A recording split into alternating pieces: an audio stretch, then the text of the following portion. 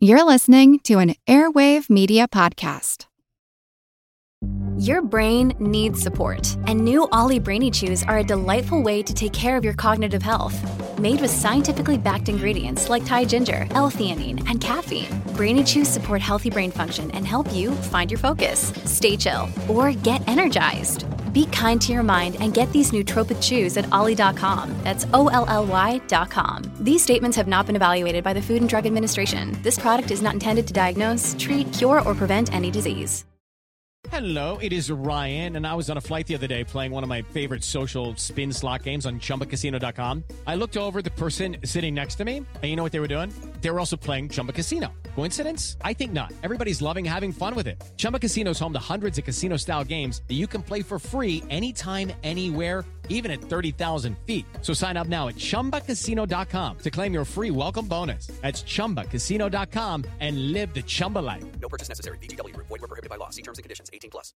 Warning, this bonus episode of Monster Talk contains a lot of adult language and the consumption of alcohol. It also contains some interesting details about haunted objects, archaeology, were-sheep, curses, mummies, and the most puns we've ever included in a recording.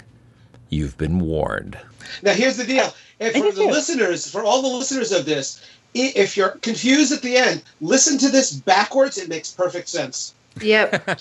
It's all everything you've heard today has been backmasked. However, I will warn our listeners, if you listen to it backwards and you're near a Ouija board, we are not responsible for any portals to an ultra-dimensional hell opening and or your soul being sucked into it. You take that into your own hands, metaphorically speaking. Yes. We will ask for people to sign disclaimers before you listen to it back. Metaphorical disclaimers. Metaphorical disclaimers. Every time. You better put this at the start of the show then. Right.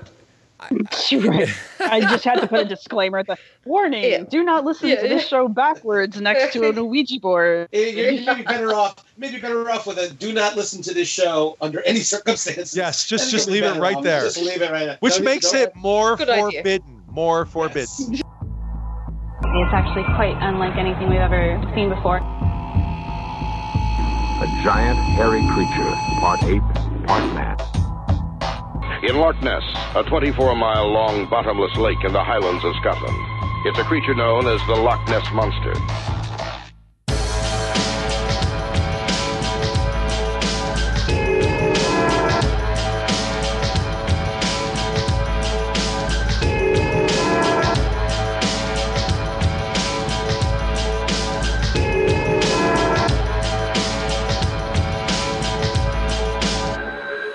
Monster Talk. Welcome to Monster Talk. I'm Blake Smith. And I'm Karen Stolzno. Hello, Monster Talkers. This is Blake Smith, the host of Monster Talk, the science show about monsters. For October, I really wanted to give you all as much creepy, monster-filled, Halloween-appropriate content as I could. My goal was to try to get out 4 episodes in a single month, a feat I'd never accomplished since we started this show. But sadly, you'll have to settle for 5. That's right, somehow we've managed to put together 5 episodes in a single month. Don't worry, we will be back to our shoddy 1 or 2 a month episode schedule as soon as we can be. If you're a Patreon supporter, we thank you so much for your support. I can't tell you how helpful your donations are right now, but they're turning out to be far more helpful than you can imagine. This surprise 5th episode will not be charged to your account, so bonus. What began as a fairly simple plan to talk about haunted objects turned into something of a drunk cast, but I think it's surprisingly cogent considering how much whiskey passed my lips. If you've ever wondered what it would be like to go to a Skeptics in the Pub with monster nerds and archaeologists, you're about to find out. We hope you enjoy it. Monster Talk. Welcome to Monster Talk, the science show about monsters. Tonight we're actually joining for another Archaeological Fantasies podcast crossover. Mm-hmm. So we've got... Oh, yeah! Woo! First one was so popular. And this is going to be a special Halloween spooky edition. All the spooky. Yeah. Spooktacular. So there's a lot of spooky archaeological topics, and we're going to probably hit on quite a few. We've got myself and Karen and Sarah and Ken and Jeb from Archaeological Fantasies, which is Archie Fantasies. If you have not subscribed, you are a loser. Subscribe as quickly as you can. I concur with that. Yeah. So Absolutely. We also have a Patreon, so you could give us money if you really wanted to. If you really loved us, do all the Patreon. You would give us money. you should give us money and worship us. Yes. So yeah. Oh, I like that. Yes. We're off to a good start. I didn't know what Patreon was, so I asked, and Blake told me it's kind of like a tip jar. So Kind of, sort of. It is. Yeah. But I told Blake and Karen that I've decided that I'm going to put a tip jar at the front of my classrooms, and with students, if I've done a really good job lecturing, they should put a couple of bucks in. Why not? I'm going to do that too. I think it's a brilliant idea. That'd be great. I think you've just transformed academia. Is what you've just done. I think Well, the thing is, I just had to fill out an ethics form, so that might not run afoul. But if you want to support Ken, the best way to support Ken at this point would be to buy his 50 sites you have to see before you die in America book. Damn right. Damn right. In fact, buy a couple of copies. They make wonderful presents for Halloween, for example. Halloween. Or Absolutely. Christmas, Ken, or Guy what Fawkes is, Day. in all seriousness, I probably mangled it. Ken, what is the title of that? Oh, you know what? Shit, man. 50 sites of graves. My problem with my problem with the title was I wanted it to be an archaeological odyssey, and the publisher told me nobody knows what odyssey means. Yeah. So it's ancient America, 50 archaeological sites to see for yourself. All right. Excellent. So we are doing our second crossover. Our first one was on the very serious and important topic of fairies. Yes. And I like the fairy episode. It's a great episode. In all seriousness, it gets into how people see the past, how they sort of imagine human agency and extra human places and so on. But we decided this time we're going to go all out and go with haunted objects, because you're surrounded by objects and they might be haunted. Try to go to sleep now. So it's a serious matter. It is a serious. It's very serious. Well, It is and actually listen. In Connecticut, we have the Ed and Lorraine Warren have their own museum. Oh God! God! Yes, they have a museum, and in that museum is I guess it's the Raggedy Ann doll. You're talking about the real Annabelle. Yeah. The real Annabelle, yes. But it's a Raggedy Ann doll. No, I've never seen it. But I was going to ask if you've been there, Ken. In all seriousness, I have not. Well, the thing is, I guess I think it's Ed who died. He did. Yes, Or did Lorraine that's die? correct. Ed died. And I guess there was for a few bucks they gave tours of it, but now they've kind of closed it down, and the only people they let in, they do these dinners that cost a tremendous amount of money, but it's a much smaller crowd. So their business model has changed tremendously, and I'm not about to pay them a whole shit ton of money for like rubber chicken and to be well. Now let's also be fair. I mean, Robert the Doll is the big one, and for that you need spooky piano. Which I'm not saying that that's a prime matter to discuss or anything, but I am. But I think in the case of Annabelle, when it was open and they let people in, they warned people. They didn't want people to look at it because you would automatically get haunted or something. Oh, the spirit would travel. Yeah, exactly. Yeah. But so it's the kind of thing. It was the thing that drew people in, but then they made a big deal about, don't look at it. But that's so are we still talking about Annabelle or Robert? Well, they're both. Either. Or the Warrens. Right. Well, the Robert doll is. I just heard her whole story about the Robert doll on an excellent podcast called "And That's Why We Drink," and that doll sounds obviously creepy as hell. I think Jeb, you would actually really like that show. It's half paranormal, half true crime, but yeah, they covered the Robert doll. The story that.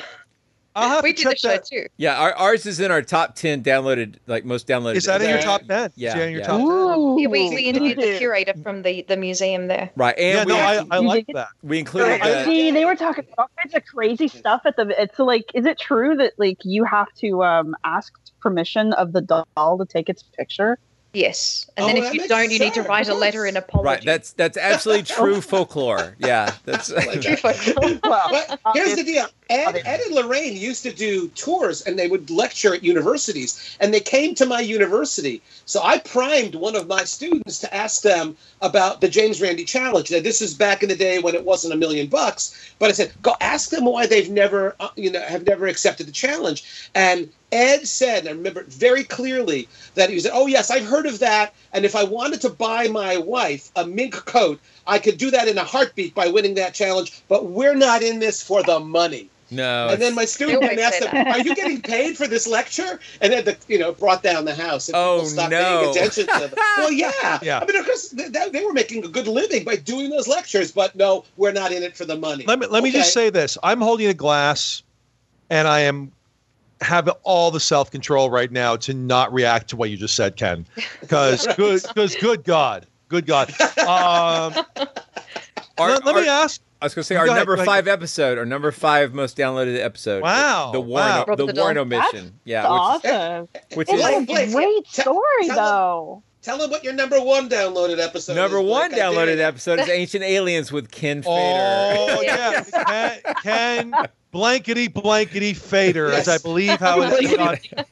I believe that's how it's written on Urban Dictionary, is how that's written. That's right. That's what the explicit parental advisory sticker on the download. Do you just put one of them on your forehead, Ken? Because you should. Yeah, I do. Absolutely. Yeah. In my mouth, actually. I stick my tongue out. So that's Ken, that's a little much information. Really? It's funny that Ken finally joined Twitter when he did, and he joined it with the Twitter handle of, I think it's like Ancient America 50 or 50 Ancient America or something like that. Yeah, something like that. But it was really funny because long before you joined, Twitter was eager for you to join. So we had already decided that your Twitter handle was going to have to be goddamn Kenny Feder. That's funny. Feder, and like, no. I believe it's Kenny effin Feder. I believe that is the appropriate. It was. Yes. But was already taken. The singer Amanda Palmer already says she's Amanda fucking Palmer. There you go. That's right. Done. So, but let's get back on haunted objects. We got a couple of North American archaeology types here. We are all aware of the social media of archaeologists digging up creepy dolls. Are we aware of this? Tell me more about y'all's experience with that. I don't have any direct experience with that at all, other than people kind of asking me, well, this stuff that's creepy as fuck, that stuff that you dig up. Do you ever worry about the spirits? And I said, well, no, actually. My usual bullshit answer to that is, well, obviously, if there are spirits, they brought me to this site and they wanted me to dig this stuff up. And then people usually go Baal's away. will. It's Baal's will that you find it. Exactly. But now, in Mesoamerica, Jeb, is there a tradition of spooky dolls that the Aztecs or the Maya or whoever made, and that those spirits inhabit those? And evil. There's modern things where people put dolls, but they don't mean it to be spooky. And this is why I bring it up. I actually kind of have, and I don't want to alienate people, but it's what I'm really good at. Or ancient alienate. Yes. Well, I kind of do it modern too. I kind of do it postmodern also. But I actually, in all seriousness, have a problem with the sort of creepy doll concept because, like, look, these are objects which have been made weird and exotic by time. These were things that people really cared about. These were beloved things, and because they look human, and because they look, I get why people find them creepy. But at the same time, I'm like, don't exoticize. I can't tell if you're talking about dolls or great-grandmothers. What? I want to jump in here, though, because you and I briefly touched on this last time we talked and you were sober. So we're going to do this straight. That was never an actual state, but continue. But no, the thing about the creepy dolls is because you guys know I do a lot of CRM, and for people who don't know, that's contract archaeology. I go out and I means walk you in dig lines the hell out of things. Yes. I Swiss cheese the hell out of stuff. But part of it is getting to the sites and walking through the woods, and a lot of the woods is woods behind people's houses.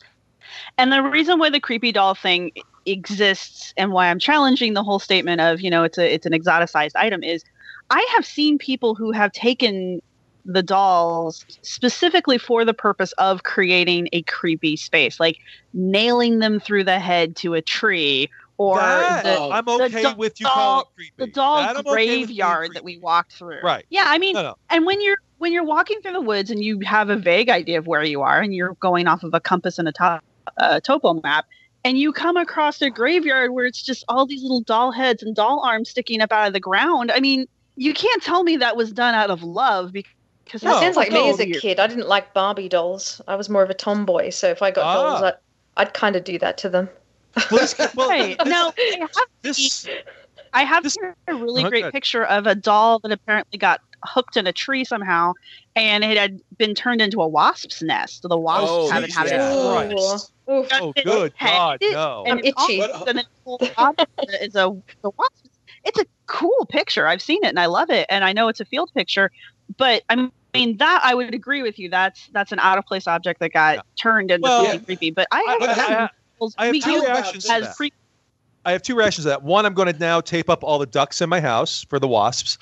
And secondly, that kind of feels very Mary Douglas, because what you're describing are things that are out of place. Right. They are weird because they're out of place. And the thing I get bothered by is these and this gets into our haunted objects thing, I think, things that make sense where they are discarded by people, but because of time and because of wear and because, frankly, we are weirded out by seeing the human form outside of us, they become creepy. And it's like, look, you dug up a Victorian doll. It's not creepy because it's a different context. Exactly. I agree with you there. But if somebody Mary Douglases the shit out of that and nails it to a tree because they want you to feel weird, you'll say the hornet thing is really creepy. I saw on Twitter a doll's head that a hermit crab had moved into and using it as its shell. That's pretty messed up. That's life. I like that a lot. What about that toy that was filled with the beans and it sprouted? I haven't seen that. Aside from cool, sure. I haven't seen that, and I don't want to see that. That's just I can't strip it out of my brain. You kind of want to. So we're now hitting. Wait, so it was a doll. So it was like a human being. Oh my God! That's too good. Wow. Okay, I'm just gonna say this: having met Blake at CryptidCon, if you all think this is a thing he does for the radio, oh no, my friend! Oh my God, you are Real mistaken. deal. You know what I think the worst part of it is if you follow him on Twitter, I almost feel like it's like his testing ground for these things on Twitter, and he's like, I think it is. Yeah, I'm pretty sure prototypical puns. I'm pretty sure the world is his testing ground. So, in case we have any listeners left, any sober listeners left? No, yeah. No, we want those because I mean they're already in a place to buy all the pickup trucks we're selling. But no, we wanted to talk about haunted objects tonight for Halloween, and you know what? Halloween should be full of mirth because it is the time when the veil between the worlds is thinnest, and that's when you should be, Jesus Christ, oh my God, no, I'm laughing and whistling against the graveyard. Right. But we want to talk about haunted objects, and I think this fits nicely into monsters, which we did with fairies, and I also think it fits nicely into the archaeology we do. Do we all have I have some ideas about one, but do we have any particular haunted objects we wanted to talk about before we get into some of what we were planning on talking about? Well, did we the moving statue of Neb Sinu in the Manchester Let's talk about that. Let's talk about that. So who knows that story? I can give a brief synopsis. Blake, go ahead. It was noted that this is in England. Where is it? Do you remember? Right, in Manchester, England. There's a statue of it's an Egyptian statue of Neb Sinu, and what was noticed, I guess there were security cameras. Hang on. Which one's Neb Sinu? Neb Sinu, Manchester moving statue. There's been TV shows and whatnot. Yeah, right. But we have to pretend like we don't know what we're talking about. So we've got Egyptian. Egyptian. Right. It's Egyptian. Who was Neb Sinu? Oh, I don't know that. No. You guys know that. And we have now hit the limit. Yeah. We'll call him some minor functionary who was Egyptian statue. It's a 3,800-year-old statue. I know that much. And okay, so basically Middle Kingdom. All right. Got that. And it was obviously looted by the Brits because that's what they do. That's what they do. Hey, now. God bless them. God effing bless them. So it's the statues in a glass display, and on security cameras, it was noticed that the statue was moving on its own and rotating. It's turning, right? Right, it was turning. It was like rotating. Yeah. And so it is sitting and spinning. Right, exactly. And so slowly. Over time. No one? Really? Okay. Yeah. Anyway. No, I'm old enough to remember the sit and spin.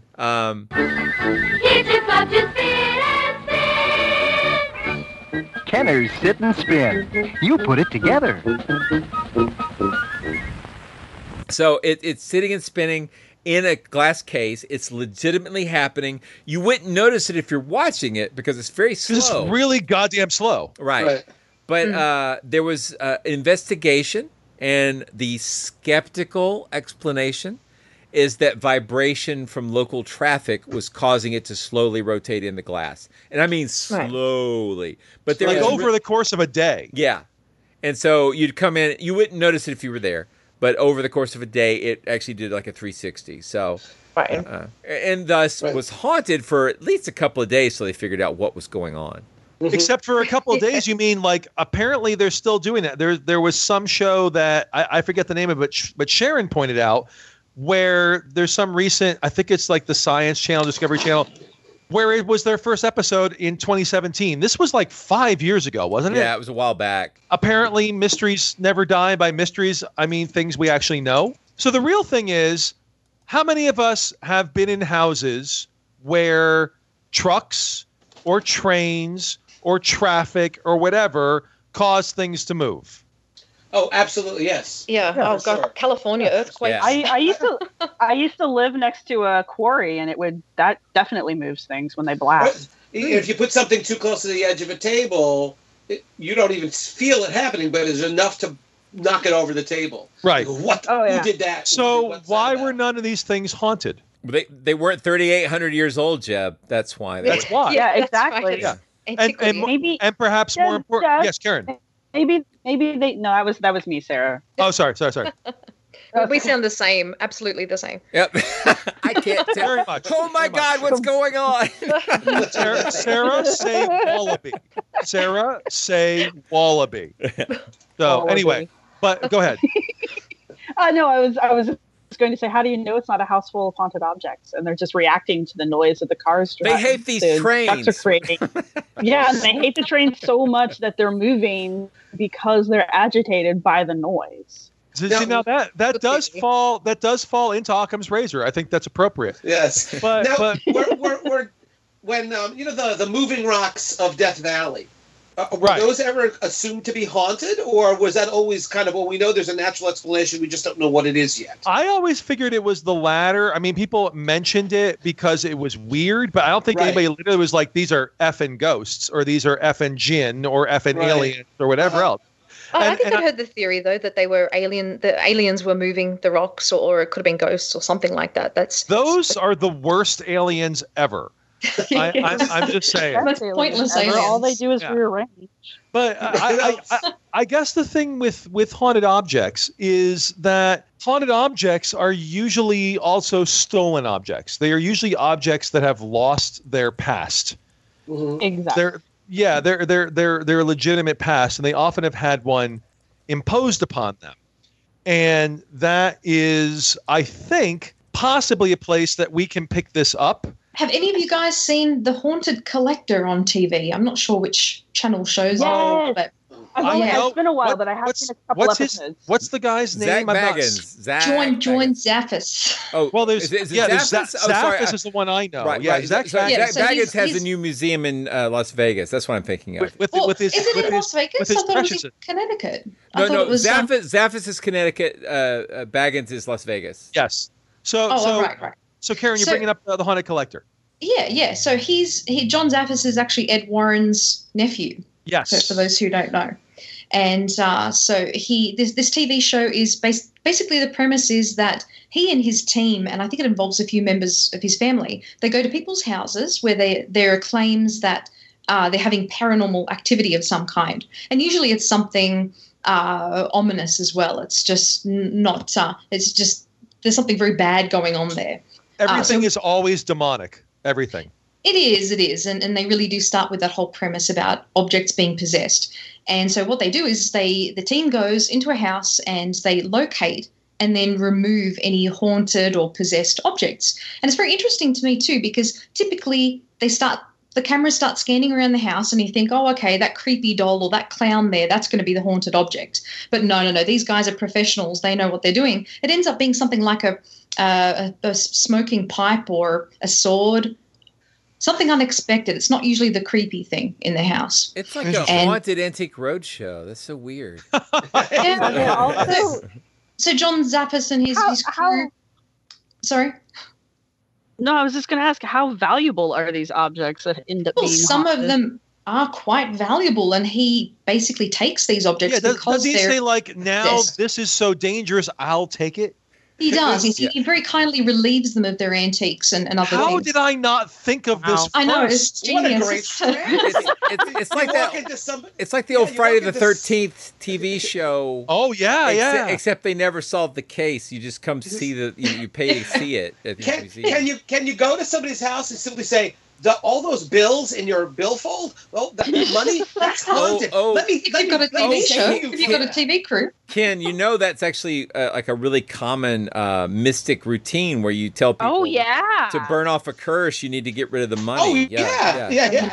I'll take it off your hands because. And then they do the magic. They appear to burn the cash and they actually pocket it. Yeah, it's no good. There was actually, I read about this. There was actually a rash of cons that were going on, and apparently they were targeting elderly Asian women with this because apparently if they're immigrants, they still have that, and so there were people who were taking advantage of that superstition, and they were like targeting these women on the streets, and they're like, "Oh yeah, there's a curse, and if you bring me a sealed packet of $300, then I can cleanse the curse from you," and they would do it. Oh my God! They turned it into the bad belt swap. Yeah, nicely done. But I've got some insider info on this show that I think you guys might appreciate. The listeners might appreciate. Yeah, there's your pre-break teaser. Nicely done. You want to go back after this?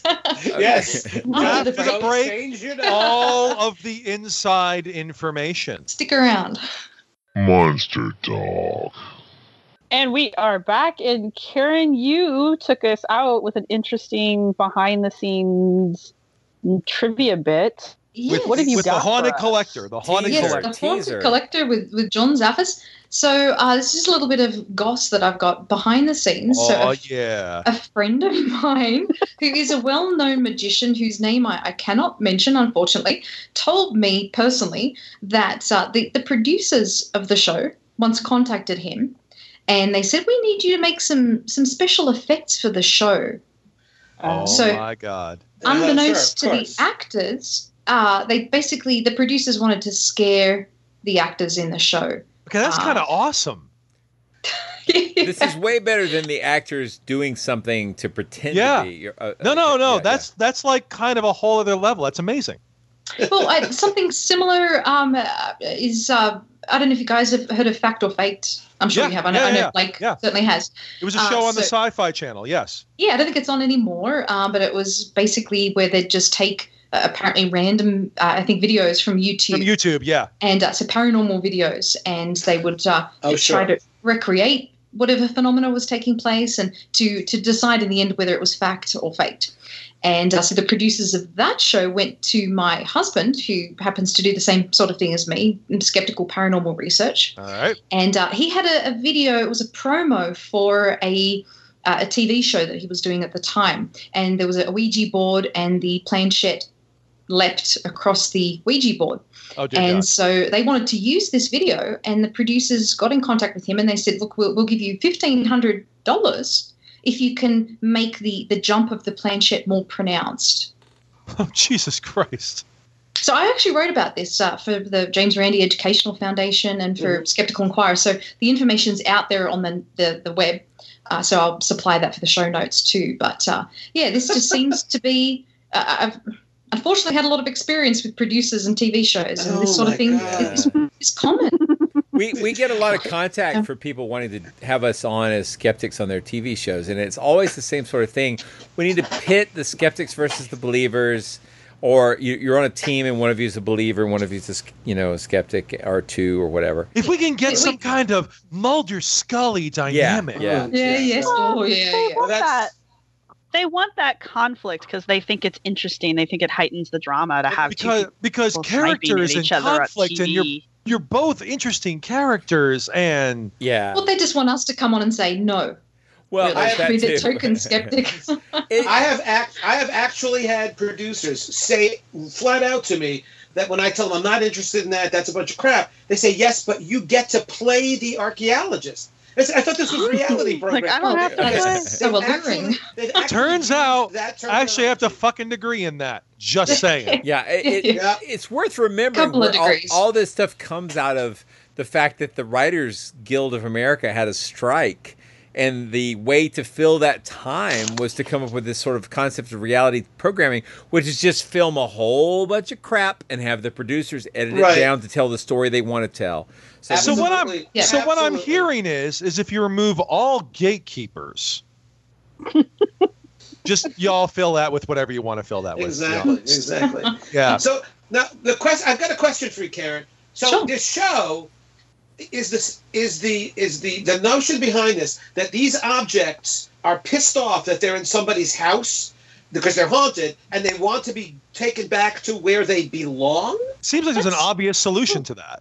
That's an interesting theory, but I think it depends on the object that we're talking about. So often their theory for the show is that people have picked up antiques, secondhand objects, and that they still carry the memory of or that they're haunted in some way, and they might be haunted by spirits or the object itself, and that once so sometimes it might want to go back to the owners, but usually it just needs to be, I think, taken out of the household so that the paranormal activity stops and that everyone's safe, and then John Zaffis has his museum and I guess can make money out of it. So kind of like in the old medieval concept of laying a ghost, and that has been sort of carried forward. There's the fiction of M.R. James, where like most of his stories about a haunted object here, a haunted object there, that just needs to be sort of neutralized. Mm-hmm. He takes it and he's just isolating them like Annabelle. He's keeping these things behind glass doors. And so I don't know. I think that he thinks too somehow that he can just protect himself and people from these objects. I find it interesting that a glass case is all you. Well, and spells, I guess, and prayers. We've mentioned this on this show that the National Park Service uses a version of this to actually prevent people or to dissuade them from stealing pieces of petrified wood from the petrified forest. And also in Hawaii. Hawaii, right? Yeah, Volcanic rock, There's actually a book now that compiles the letters that people have sent the Park Service by people saying, returning, years later sometimes, returning pieces of petrified wood that they illegally picked up in the petrified forest and asking that they be forgiven because their lives have become pure shit since they picked up that piece of wood. So there's some curse or something haunted about those pieces that, oh my God, if you put it back, they even tell the Park Service in some of these letters, this is where I picked it up. Please put it back in the same place so that the curse will be removed from me. That's how I feel about my dissertation. But but seriously, haunted petrified wood. You'll never get bored with it. Good God. Oh God! Wasn't that an episode of the? We need somebody to be doing rim shots on a snare drum in the background. Of some of this. I don't think there are enough snare drums. Yeah, but that reminds me of the scare gifts. So a book again. I love promoting this book because it's not mine. Roger Luckhurst, the Mummy's Curse, the History of a Dark Fantasy. He talks about the idea of sort of the origin of haunted objects, and he talks about how every time one of these things gets promoted, there are all these scare gifts of people like sending shit back to the British Museum or other places for the exact same reason. Like, oh my God, no. And the one he talks about is the unlucky mummy. Now I know we've talked about that. I like the unlucky mummy, yeah. Yeah, Blake and Karen, do you know the unlucky mummy? Have you heard that? Have you heard of this? I'm assuming this is not Tut. So it's before, yeah. So no, I don't think so. No, Yeah. don't make. It's a mummy case. It's from much later in Egyptian history, like a later dynasty, but it became very much associated. It's really in many ways the origin of the idea of the mummy's curse, and people that get injured and die around it. And one of them was a reporter. I want to say Bertram. I'd have to go back and look up his name. I'm screwing this up now. But I'll link all this stuff in the show notes again. That was a good friend of Arthur Conan Doyle. Right. And when he died at an unexpected age, Doyle blamed elementals because Doyle had sort of dallied with the supernatural and the occult and spiritualism before he went kind of full-throated on it. This is the same guy that also inspired the Hound of the Baskervilles. He had sort of collected lore about Dartmoor black dogs, and when Doyle visited him, literally the guy that drove him to his Dartmoor house was named Baskerville. And so this was sort of that individual. When this got returned to, or sort of mentioned in the press, people sent in droves the shit that they had been stealing from Egypt and other places to the British Museum in the same way that people send stuff back to Hawaii, or they send stuff back to the Petrified Forest. This is not a new concept. Did you guys ever see the episode, and I'm ashamed to say this, but of the Brady Bunch? Oh, yes, with the tiki doll. Yeah. and the tarantula. Someone had to say it, Ken. Oh, yeah. Oh, my God. Yeah, no, exactly. Well, this is one of the beautiful things. These ideas still make sense to people for very good reasons. You know, they fit into very specific ideas. I mean, it's not like that thing came from Pennsylvania. As much as we're talking about the length and or breadth of Pennsylvania, these things come from Hawaii. Exotic places. From exotic places where a president clearly could never come from. Fuck the 21st century. Poor Greg being involved in that surfing accident.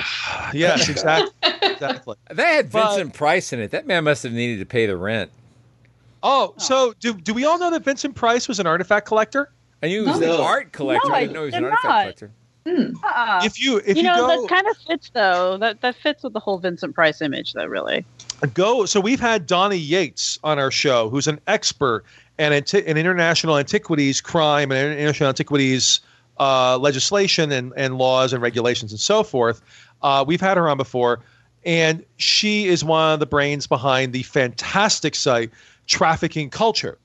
And on there, you can find discussion, as well as on her anonymous Swiss collector blog, which talks about this, of Vincent Price, who, was a spooky actor and blah, blah, blah. Also Thriller, Stranger Things is coming out next week, whatevs. But he also kind of sold himself as a sophisticated person. He was like, he sold cookbooks. Not spooky cookbooks, just cookbooks. Like, he was like, I do these things. And part of that was he collected Zapotec urns in his house, and that was sort of part of his image as a sophisticated person, which is kind of fascinating. Right. Towards the end of his life, he did a lot of talk show stuff, and he was presented just as this extremely sophisticated, urbane individual with lots and lots of interests beyond being this actor who was in all these horror movies. He was an interesting guy, and as a horror fan, I love his work. His interests were so culturally broad. He was involved in so many things. His work promoted the work of Poe. His work promoted the work of so many different artists, and like so many of his movies, while they're kind of like high camp, they tie into so many cool literary tropes and stuff. I just love Price. So yeah. Wasn't he wonderful in Edward Scissorhands? Yes, he was. Sorry, Sarah. It was wonderful. Yeah. Well, I know Jeb's seen it, but have you guys watched the Scooby-Doo Mystery Incorporated cartoon series that ran, I want to say 3 to 4 years ago? Yeah, we talked about it with the Zechariah Sitchin tie-in. Chargar Gothicon. Yes. Yeah. Well, they've got a Vincent Price character on there. I forget, his last name's Van Gould, and I forget what his first name is, but the guy that's doing his voice is just kind of spot on, actually. I mean, you can tell it's not Vincent Price, but he's pretty dang good about it. Mm-hmm. But it's just interesting how they've interpreted Vincent Price's spooky persona into the Van Gould character, because the Van Gould character it's Vincent Price. And so, of course, he's the star of all of these super campy, goofy movies that the Scooby Gang watches. But then when they pull him out, he's also this, like, he's a thespian, and he's like trying to make the greatest play ever. And he's like, acting. He's an act, but he's also like an insecure character. I mean, like, he's not like, insecure is the wrong way to put it, but they really made him have depth, which is interesting for a kid's cartoon that they even went that far. But I think it's because they're portraying him. I mean, it's supposed to be Vincent Price, and I think people have, especially people in the horror genre, have such a love for him. Oh yeah. Well, I'm going to name drop now, and yeah, get ready. So Victoria Price came out to Denver. She went to it was Starfest, Horror Fest here a couple of years ago, and for some reason she became friendly with my husband and some of his colleagues, and so we actually went out to dinner with her, which was nice. A fascinating experience. And we went to a restaurant called Linger, which used to be a former mortuary in Denver. Whoa. So she absolutely loved this place, and we got a free meal out of it because the owner found out that she was Victoria Price and pretty much sat with us for the entire meal. Any free meal story is a great story. Please tell me that they recycled the ovens in which they cremated human remains, and they made them pizza or something. Oven-fired pizza. And by ovens, we mean oven. No, I was like, I went to school at the University of Pittsburgh, and a year or two after I graduated, I visited. I went back and visited, and I ended up watching in Pittsburgh Night of the Living Dead with the son of one of the people from Night of the Living Dead. Wow. Nice. This is all Romero. This is all Romero country. Right. And we're literally watching this, and like at the bottom, because they made it very real, there's all the like, if you are in trouble, go to, naming like hospitals like three minutes away and like 2 minutes away.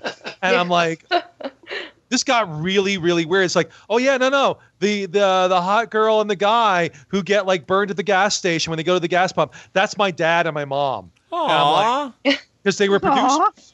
They were producers of the show. So let me ask you all.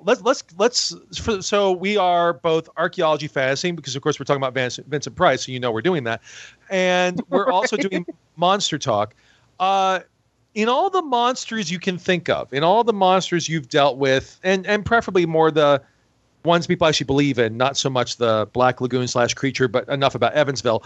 Are there objects? Are there idols? Are there other things you can think of that kind of get tied, or images or objects or the archaeological into any of the sort of the monsters you've covered so far? You can sort of think of them when I talk about haunted objects. Hey, it's Kaylee Cuoco for Priceline. Ready to go to your happy place for a happy price? Well, why didn't you say so? Just download the Priceline app right now and save up to 60% on hotels. So whether it's Cousin Kevin's Kazoo Concert in Kansas City, go Kevin, or Becky's Bachelorette Bash in Bermuda, you never have to miss a trip ever again. So download the Priceline app today. Your savings are waiting. Go to your happy place for a happy price. Go to your happy price, Priceline.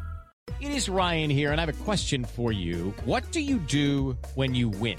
Like, are you a fist pumper, a woohooer, a hand clapper, a high fiver? I kind of like the high five, but if you want to hone in on those winning moves, check out Chumba Casino. At ChumbaCasino.com, choose from hundreds of social casino-style games for your chance to redeem serious cash prizes. There are new game releases weekly, plus free daily bonuses, so don't wait. Start having the most fun ever at ChumbaCasino.com. No purchase necessary. VGW. Void where prohibited by law. See terms and conditions. 18+. That's a good question, but off the top of my head, Blake. Oh, I keep thinking about this because you get into sort of like this religious symbology for like tying to like fighting monsters with religious artifacts or silver or these sort of pure concepts. Werewolves. Mm-hmm. Yeah, you've done the Beast of Gévaudan. Yeah, and I love the fact that the Beast of Gévaudan, the silver bullet, is all my research indicates that there was no silver bullet in that story until our good friend John Keel added it in the 1970s. Jesus Christ! Yeah, it was not a part of the original material. It was added in the 1970s. I love that fact. I had forgotten that's where you went. That was not theatrical. That was an actual. That was an actual Jesus Christ. For those of you who don't know why we did this, Blake and Sharon and I went to CryptidCon and we're working on a thing. It turns out that John Keel is the prophet of the unified field theory of the paranormal. Or as I like to say, John Keel Keelhauled paranormal literature, right? So well, I hate to say, I think that was mine. That is yours for sure. That's yours for sure. All right. No, that was mine. How John Keel hauled the paranormal. Exactly. I learned from you. I learned from the master. But let's let me think. I mean, in all seriousness, we have one I think we'd like to talk about when we take the break in a moment, the Hexam heads. But before we get to that, I'm trying to think. I mean, when we get to say Bigfoot, there is the hairy man pictograph, which we have talked about on our cryptozoology episode, and we discussed. And I'm not gonna strain that topic. But, nicely done. I got that. And subtle, very subtle though. Not subtle at all. Not subtle at all. But in all seriousness, I'm not an expert on that, and we've discussed that one on the show. I'm trying to think of any others that really incorporate sort of objects. A lot of these incorporate discussions of indigenous knowledge or sort of pre-modern knowledge. Again, I think kind of telegraphing where we're going with the Hexam heads. But how many of these really get into... I guess these are discussions we're having in terms of the human material culture versus sort of whether they're considered spiritual or flesh and blood kind of cryptids and wild creatures. I mean, like, there's no idol to the Loch Ness Monster except for, today. But there is actually a statue of Champ next to Lake Champlain. I've seen it. It's unfortunate because I kind of think of it in terms of one of the things that I like to think of is if the monsters were real, your skeptic might be well educated enough to be the person to go to, sort of that character like the TV host in Fright Night.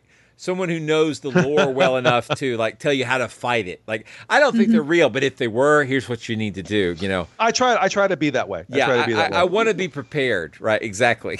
Speaking of, I want to tangent slightly because there's been no tangents in the previous part of the show. But have you all? I'm sorry. That was. I thought this whole episode was a tangent. The whole thing is tangent. Yeah. Have you all seen the Toyota commercial with Adrian Shine? Yes. No. I saw that in class the other day. It's wonderful. Oh my gosh. So Adrian Shine, for those of it, and I think we'll kind of lead out on this. Adrian Shine is the deeply bearded. I don't think that's an actual verb. It's like ZZ Top versus Nessie. Yeah. Yes. And Adrian Shine in the 1970s very seriously took Nessie and also Monster in Lake Morag. Or Lake Morag and Morar, I forget exactly how that goes, but was seriously cryptozoologically in the 70s looking for these creatures as flesh and blood. And he became eventually very skeptical and ended up leading things like Project Deep Scan and other more serious, and then looking for things like nematodes, like understanding the ecology of Loch Ness, that became clearly skeptical voices. And he is now sort of the head of like the Loch Ness Project and like the Visitors Center if you go to Drumnadrochit on the shores of Loch Ness near Urquhart Castle. And he did a commercial, I want to say probably about 10 years ago now, for Toyota, where he's giving his random talking head, blah, blah, blah, Nessie be wonderful. And then there's a CGI Nessie flopping around in the water behind him. And he literally runs off at full tilt to go after this thing because, oh my God, it's Nessie in the Loch. And it is highly, highly amusing. Well, are we talking about the same one where Nessie actually picks the pickup truck up? Yes. And that's the one I've seen. Throws it. And yet when science is applied, the cool thing like is this expedition, even have it drop into the lot. They start it up and drive the hell away. Yeah. No, that's it. They did a couple other ones, but yeah, it's actually Adrian F. Shine doing this thing. And he has been more recently featured by Google and other bits. And I guess the point here is you could think about Loch Ness, it's this haunted monster, it's all those things. But Urquhart Castle is, in a sense, the haunted object. Because if any of you are going to fake a Nessie picture, you're going to have that effing castle in the background, aren't you? Oh, yeah. Mm-hmm. Yeah. For scale, if for nothing else. So since we've gone to the British Isles, when we come back, I think we should talk about spectral werewolves. I think that's a thing we should do. Right. I think the Weresheet Man is the Weresheet Man. Yeah, I think that's where we're leading this sewing discussion. All right. Well, let's go to break, and when we come back, we will start in on Weresheet Man. We'll be back. Monster Talk. And we are back. We're back. Blake's puns at this point are the wolfbane of my existence. Nice. Oh my god! Oh my god! Oh, it's contagious. I'd like to talk about the Hexam Heads. I think that'd be a kind of good out. We'll talk about sort of where that plays off. I think that will not be hard, given that we have filled 40 minutes of tangents already. So I don't think that's a problem. We're like a geometry class over here. I think more people know what these artifacts are than some of the other things we've talked about. But the Hexam Heads, yes. Well, which are and people know what these are because they listen to our podcast. Yes, we did a show on these. Jeb, what are the Hexam Heads? Yeah, these are. Tell us about these and why we keep going on about Weresheet Men and because Weresheet Man's amazing. So we did a whole show on the Hexam Heads, which are dug up out of a garden in council housing in Hexham in Northumberland in northern England in 1971. And this is a thing that if you go into let's conjure up various adjectives we won't actually use, but spectral places are fairly infamous for being ridiculously haunted objects. These objects are again discovered in 1971, and they are very quickly nominated as Celtic in origin. And again, if you've heard us discuss this, the very concept of Celtic doesn't mean that they're not Celtic languages, does not mean there's a Celtic fringe, but that word, in no small part due to colonial relations that go to the 19th and earlier centuries, has a lot of exoticness built in. You know, if I go looking for things with Celtic online, I'm sure there'll be images of Stonehenge and other very mystical images that will come out of that, even though those don't necessarily have anything to do with these things. Right. So these two little, I believe, Sarah, you described them as looking not unlike apple dolls. They do. They look like the pictures that I've seen of them. They look like if anyone's ever seen an apple doll where you take an apple and you peel the skin off of it and then you carve a face into it and you let it shrivel up and dry. They're terrifying, but they're really kind of cool, and that's exactly what these Hexam Head things look like. Except and I think there's a reason for that. Well, they look like they're made of stone. Well, we'll get to that. Yeah, but they look like little apple dolls. And the reason you know what they look like is you've seen pointillist drawings, which of course means that they have been properly recorded by archaeologists, which they were. Because they were taken as Celtic in origin when they were discovered.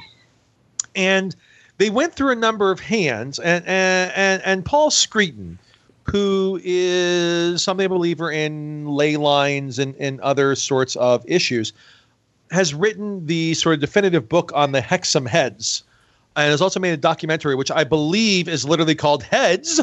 That makes it. Yes. It's the exclamation mark. Jeb, in your opinion, are they Celtic? Well, so we'll get to that. And are they get to that. Oh my god. So are they stone or are they Celtic? Answer, narrative pause. But so these things end up in the hands of archaeologist Anne Ross, who is actually quite very much an expert on Celtic things in the late 1960s, early 1970s, well respected. And she puts them in with a larger collection of quote unquote Celtic heads that she has been collecting. The problem is that once she does this, she gets haunted by spectral werewolves. Oh, well, so, as happens, as one does. Yeah. So it's an occupational hazard.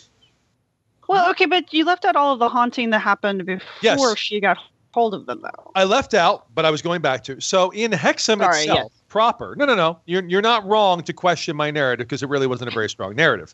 But no, in Hexam proper, the people that find it don't have any real problems, but their neighbors get haunted in the middle of the night by what can be very delicately called Weresheet Man. Yeah. Half man, half sheep, all were. Do we know the ramifications? Oh man, Blake, that was good. Nice. Oh, Nice. that slipped on by. I missed that.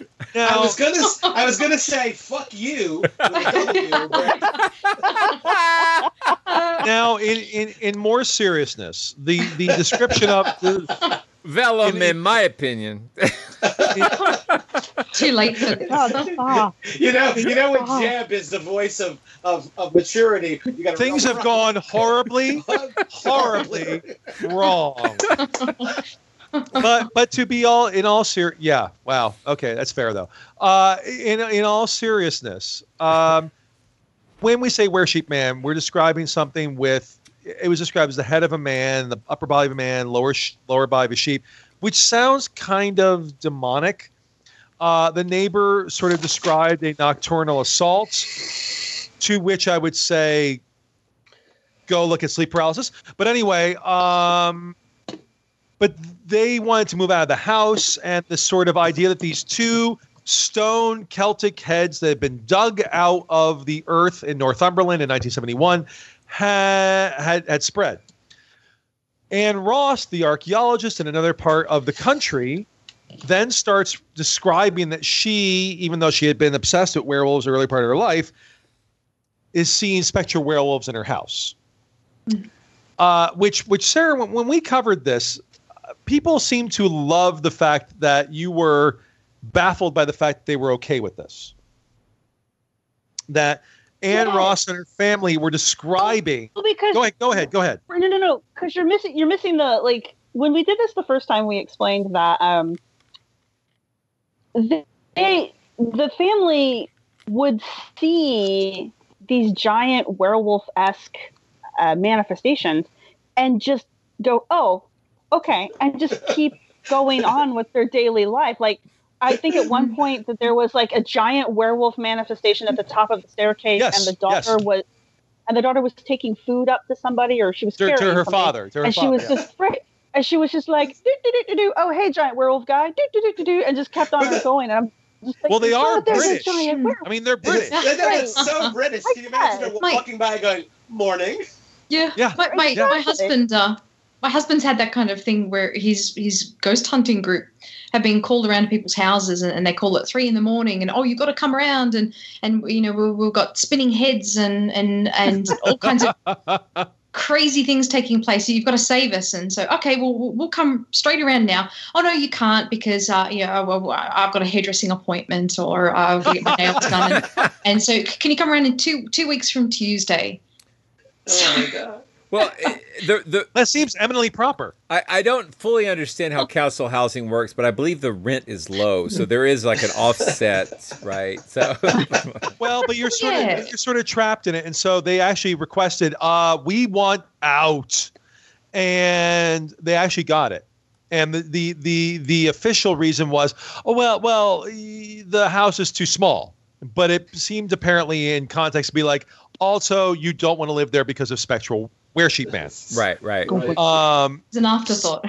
So these two Celtic, and I know this is audio, but Celtic air quotes, heads had been studied by an archaeologist, and they had actually been like drawn and recorded and all that as they were real. And again, Ross was studying these very seriously, and you can go look up her books on this. However, when this got a hell of a lot of attention because of were-sheep man and spectral werewolves in the press, sheer terror, shearing terror, all the shearing terror. In 1971, 1972, this got a little more attention, and at one point, Desmond Craigie, a local man who had worked in construction, said, "Excuse me, I lived in that house." And I decided to make doll heads for my children, which is maybe why they look like apple dolls, out of the concretions that I had been making. And at the same time, Ross had sent the heads, these alleged 2,500-year-old Celtic heads, for elemental or compositional analysis, basically taking slices off, looking at them under petrography, other sources, other analyses.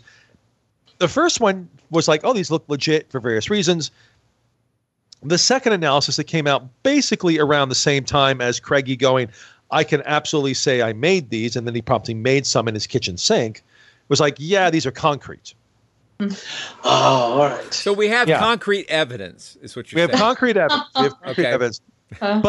But in essence, these things that had allegedly whistled up a were-sheep man and or a demon, if you want to see it that way, and spectral werewolves and bad luck and car crashes and other things, again, you can look at sort of the literature on this, nonetheless had very serious, strong concrete evidence that they had been made 15 years earlier out of concrete. Where are they now? I mean, I understand this happened in the 70s, but what have they done for us ungulately? No one knows. And I see what you did there. You can't just don't encourage it. Don't make eye contact. I see what you did there. I can't make eye contact, no camera. But the actual metaphorically, for guys. Nothing's metaphorical. But the actual disposition of them is actually not known, and that would be fascinating to know. But they were fairly decently studied in the 1970s. They got in the hand of Don Robbins, who was a big fan of stone tape theory and similar ideas in the 1980s, which is the idea that objects sort of record ancient electromagnetic memories and replay them sort of like ghost recordings, which has kind of given way to quantum entanglement in the 21st century because it's a terrible place. But we don't know where the actual ones went and whether Don Robbins has them or others. This is something that Screeton actually discusses in his sort of, again, definitive book on the Hexam Heads. And I think it's In Quest of the Hexam Heads, if I remember correctly. We can find that. We'll put the link in the show notes. Yep. Yeah. But this is the fascinating part. The unlucky mummy case I mentioned earlier has no actual curse. That's entirely a Victorian thing. The Hexam Heads are from the 1950s. They have no purchase on antiquity. Right. Indian burial ground curses, native burial ground curses, that's basically about 100 years old. The idea of indigenous curses on European settlers is a bit older, but that's largely a European sort of guilt/colonial fantasy. These things all have to do with modern society and basically wanting to re-enchant the landscape, not to Weber the shit out of this. That's the thing I find fascinating about haunted objects. This is the thing I find fascinating about Robert the Doll. Robert the Doll is just a goddamn doll. Creepy looking doll. Sure. But nonetheless. Right. Well, we talked about that briefly in the Robert the Doll episode that we did, where, any curse story has this sort of built-in success rate, because what you're doing is you're doing this filtering where you say, okay, every bad thing that happens to me, I can attribute it to Robert the Doll. So you start to think about what bad things have happened since you encountered Robert the Doll, and then any bad thing you start to think of, oh, it fits. Oh, there it is. Yeah. Well, when you go there as well, you've got the communal reinforcement with people, thousands of people who've written in these letters apologizing to him for having taken a picture without his permission, and exactly. So I agree, and we talked about that a little bit in a Robert the Doll episode. So I think curse-based sort of approaches to this view, that fits totally into the sort of cognitive bias which we're born to. This is how our brains work. We're looking for explanations for stuff, and it's so easy to fall into the curse mentality.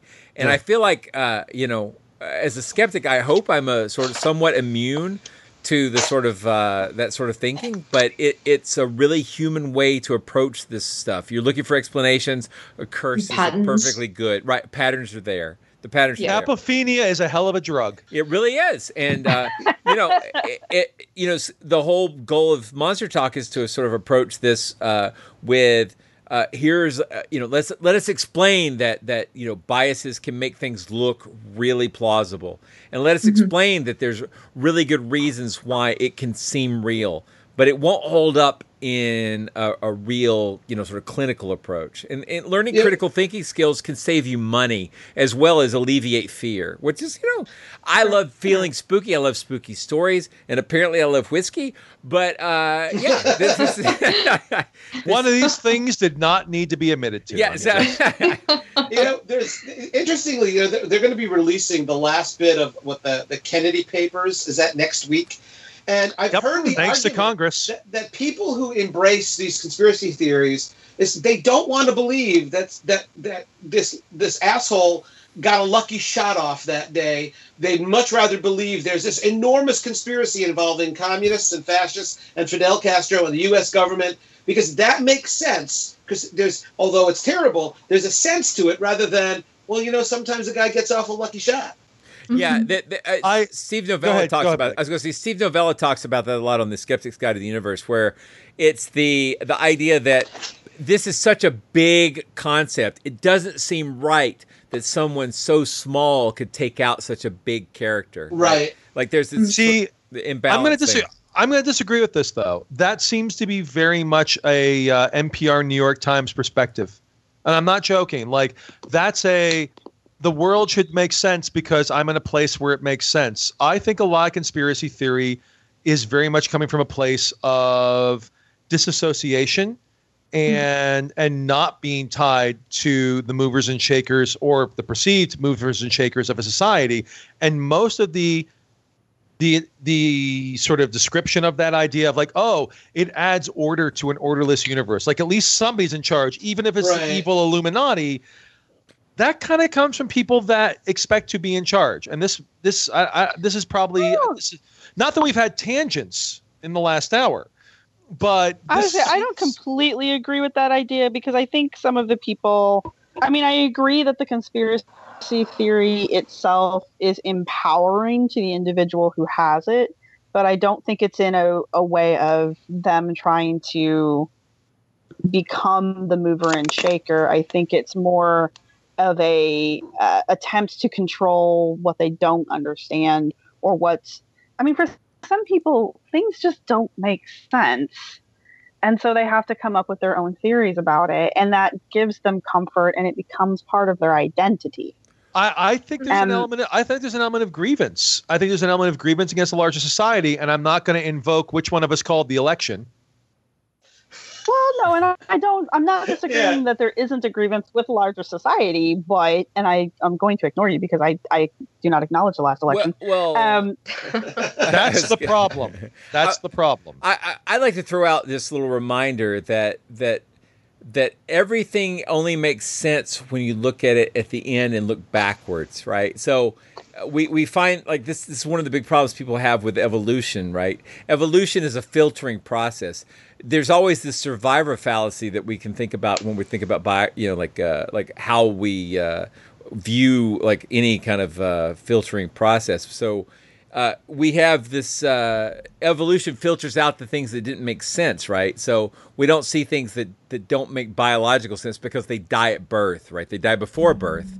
But when you're left with this pattern of, oh, look at all these beautiful, amazing, complicated creatures, there has to be a designer. Yeah, one of the designers is natural selection because that allows a number of inexplicably complicated things to happen, but only the ones that are viable actually live to survive, to reproduce, right? And Blake, can I get you to grade my papers? Why do you say that? Oh, no reason. No reason.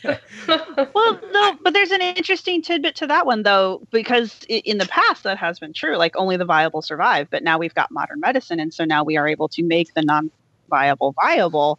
And so that's, again, we're talking about biases, and we're using modern perspective to look at the past, and you can't do that. Well, I guess the thing is that any of these conspiracy theories could be true, but you have to apply science or critical thinking to them to say, hey, how do we filter out the nonsense? Because if you're not going to filter them, they're all equally valid. And that's the everything's a valid theory. And that's the other problem. Yeah, it's a really common thing you'll hear in non-scientific shows is all these theories are equally valid. Well, they're not, because some of them can survive the filter of science. We need to hear both. Blake, we need to hear both sides. Blake, no, we don't. You weren't there. Right.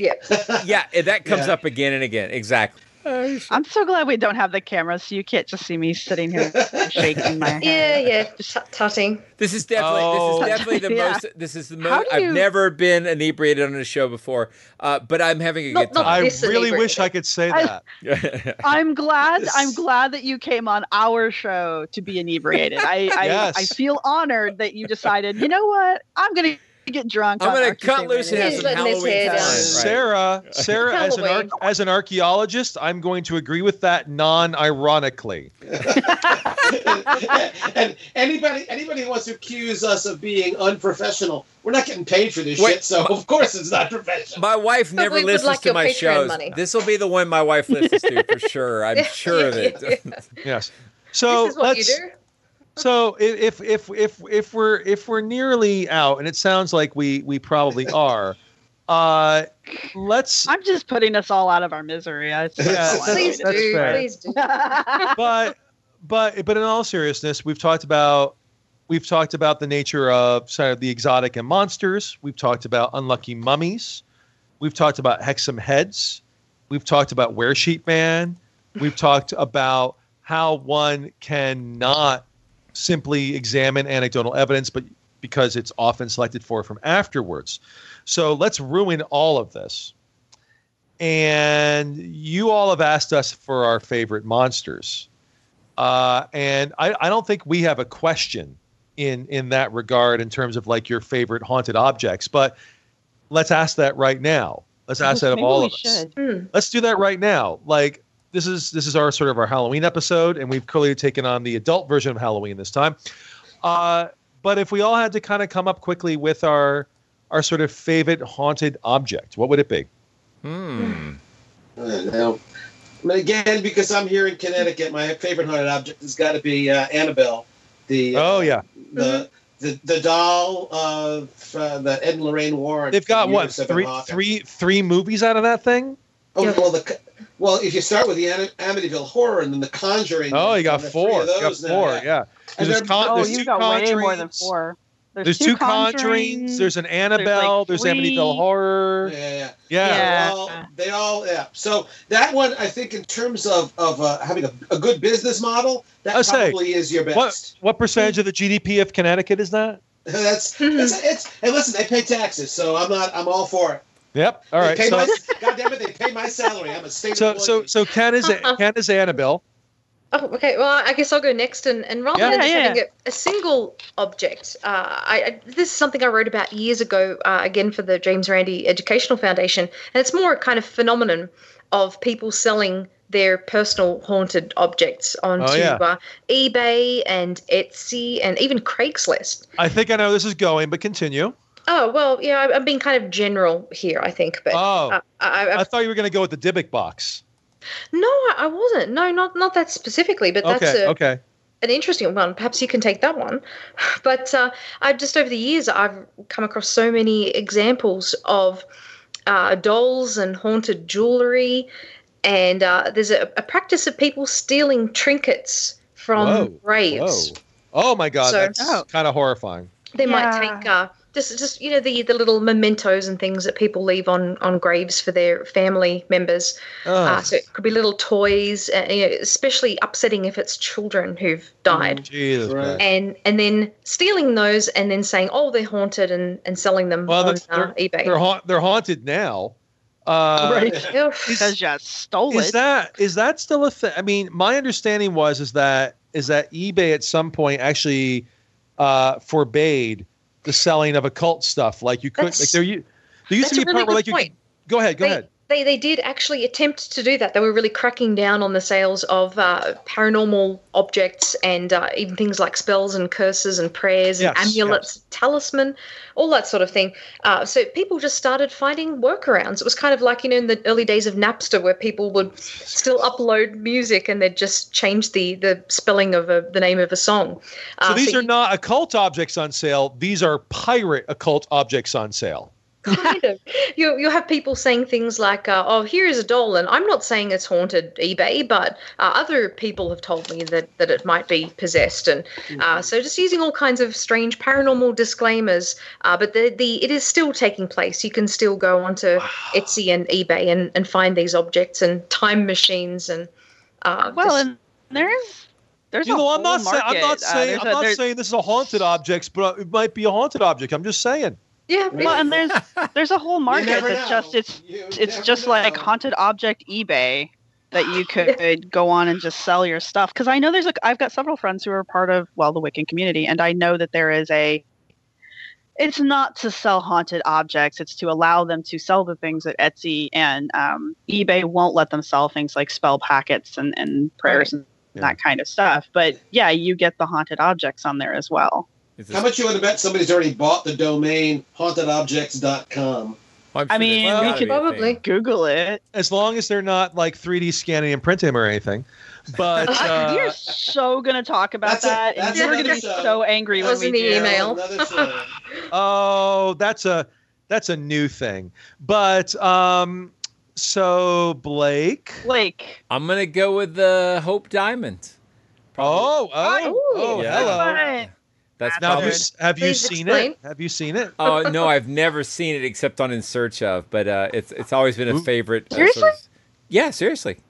I mean, oh my God, you have to come to DC and see it. It's beautiful. It's absolutely beautiful, and it really is blue. It looks beautiful on TV, and thankfully the Smithsonian has survived the curse and managed to stay in business. So that's good for them. I would pay money if they had a little button where if you push it, it goes burr, burr, burr, burr, burr, burr, burr, and you're old enough, you know what that is. I totally know what that is. Yeah. So a poor rendition of the In Search Of thing. The views of expressed in the show are those of the producers and only represent a subset of the total number of possible views. Amelia Earhart, the Loch Ness Monster. Yes. Yeah. Love the incidental music. Yeah, I love their incidental music. It is the best incidental music on any TV show. I keep trying to figure out how to put a soundtrack behind us when we're talking, but I'm just like, I can never find the right music, and we just kind of go off on tangents too much for me to have. Like, I feel like at that point, I need to have Monty Python music in the background. But yeah, I'm pretty sure we just found the perfect music. That yakety sack, and that's not the In Search Of theme. That's my rendition of the Search Of theme. I'm just going to take that clip of Jeb doing that and just work it into the background. It's perfect. Yeah. Do it. So who has not said theirs? You? Is it just me? All right. God damn I haven't said mine. That's what I thought. Sarah, go ahead. Different one. Haunted 3D object. I'm fascinated by this concept of a printed 3D object that is still somehow haunted, even though it's fucking made out of plastic. Well, plastic never dies, so this is true. There's that. It'll all end up in the horrifying island of Relief of plastic in the center of the Pacific. When you 3D print these objects, do you have to print them in the same material? Like, do I have to go find ceramic resin in order to reprint the haunted doll from hell, or do I have to find wood filament to reprint, I don't know, haunted totem? Children of the 3D corn-based polymer. That's what. Yes. It really depends. So when you go into a 3D printing program, you have to set the percentage of the fill, and you know this, Sarah. So I think there should be, for the printing of 3D objects for your Patreon, there has to be the percentage of how much shit you're full of for the printing of this. And I'm not pointing at anybody who's 3D printing their haunted objects. And so the haunted objects for you, for me, I gotta say the Crystal Skull. Oh, I didn't think of that one. Nice. Oh, yeah. Nice. Yeah, because oh my God, they're full of crap. That's pronounced crystal. The first two letters are the same, but they are, they have been tested by so many people now, and they are clearly the product of late Victorian, and not that we've been drinking, but now you drink for Victorian, late Victorian craftsmanship, and yet they are never going to goddamn die. They are now an icon of crazy ass bullshit archaeology. And that's not going to change. And the British Museum is like, this thing's full of shit. Well, we still put it on the first floor. Please come see it. And they're not the only one. And I kind of get it. I mean, they're pretty objects, but that's not why people care. There are plenty of other pretty objects because there's just something about this idea of 20th century technology cast back into the past with all this mystical crap about them and spies and F.A. Hedges and Mitchell Hedges and all this other garbage. But that said, I've seen his original objects. I've seen his original things. And I think that's probably my favorite. Yeah. And if this is a drinking game, Jeff, do we have to drink Crystal Skull vodka to go along? I've got some upstairs. I have two empty bottles of it downstairs, so I don't need to anymore. Did you feel spiritually enlightened when you drank it? Yes. It's filtered by diamonds. Herkimer Diamonds. Triple filtered by Herkimer Diamonds, which also, in case you're wondering, is kind of sort of charcoal. Just a little. Yeah. Quartz crystals, aka charcoal. Yeah. It was a clever marketing idea for sure. Oh shit! Yes. Yes. But all right, so we've done haunted objects in possibly our most directly and linear episode ever. So it was a very succinct episode. Yes, succinct. Everyone stayed on topic. I was highly impressed. Yes, it was like Herkimer crystal quartz clockwork. So I look forward to our next Monster Talk Archaeology Fantasies podcast crossover. Yes, gentlemen and ladies, thank you very much for joining me for year 2. Great fun. Yeah, thank you guys. Happy Halloween. Likewise. I say to everyone who's survived this long, happy Halloween. Yeah, happy Halloween. Yeah, indeed. And listen, everybody who liked this episode, there's a book coming out. Jeb, what's it called? Spooky Archaeology? Oh, yeah. Something like that. June, whatevs. So next year, June, keep your eyes out. University of New Mexico Press. It's a wonderful book, and man, it's a lot of spooky. Monster Talk. You've been listening to Monster Talk. I'm Blake Smith. And I'm Karen Stolzno. Monster Talk is, allegedly, the science show about monsters. Today you heard us talking with archaeologists Sarah Head, Ken Fader, and Jeb Card about haunted objects and a bunch of other weird stuff. This may be known as the episode where we mixed curses with cursing. Monster Talk is an official podcast of Skeptic Magazine. The views expressed on this show, if you could decipher them from the puns and other nonsense, are those of myself and my guests and do not necessarily reflect the views of Skeptic Magazine or the Skeptic Society. I'm not even sure what the views of Skeptic are when it comes to whiskey and puns, but you can check out their latest issue at your local magazine monger or online to find out. We hope you've enjoyed this episode of Monster Talk. Each episode, we strive to bring you the best in monster-related content with a focus on bringing scientific skepticism into the conversation. If you enjoy Monster Talk, we now have a variety of ways to support the show, all with convenient links at monstertalk.org/support. That's monstertalk.org/support. There we have links to our Patreon pages as well as a donation button. A great way to support the show is to buy us books from our Amazon Monster Talk wish list, which directly helps us with our research. We love used books very much, so don't feel compelled to buy new ones, and we love Kindle, and we can share our digital library with each other. Finally, without spending any money at all, you can support us by leaving a positive review at iTunes or wherever you get your podcasts. Positive reviews help keep us visible in iTunes, which is a great way to help us find new listeners. And please, share our show on your favorite social media platforms. Monster Talk theme music is by Peach Stealing Monkeys. Thanks, as always, for listening to Monster Talk, and have a happy Halloween.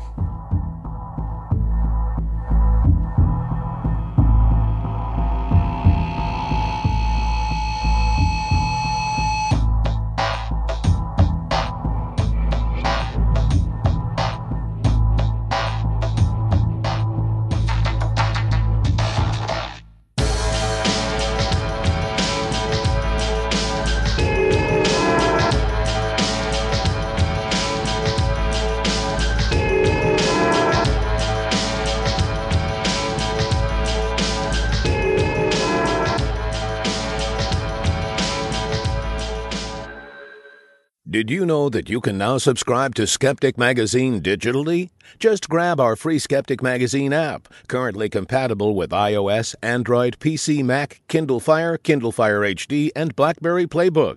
Head over to skeptic.com/magazine/app to find out more and download more of your favorite Skeptic content. Right. But also, if it's a baby doll, it's creepy. But if it's a Barbie doll, Miso Hornet. Oh my god! It took a second, but we got it. I'm leaving that one there.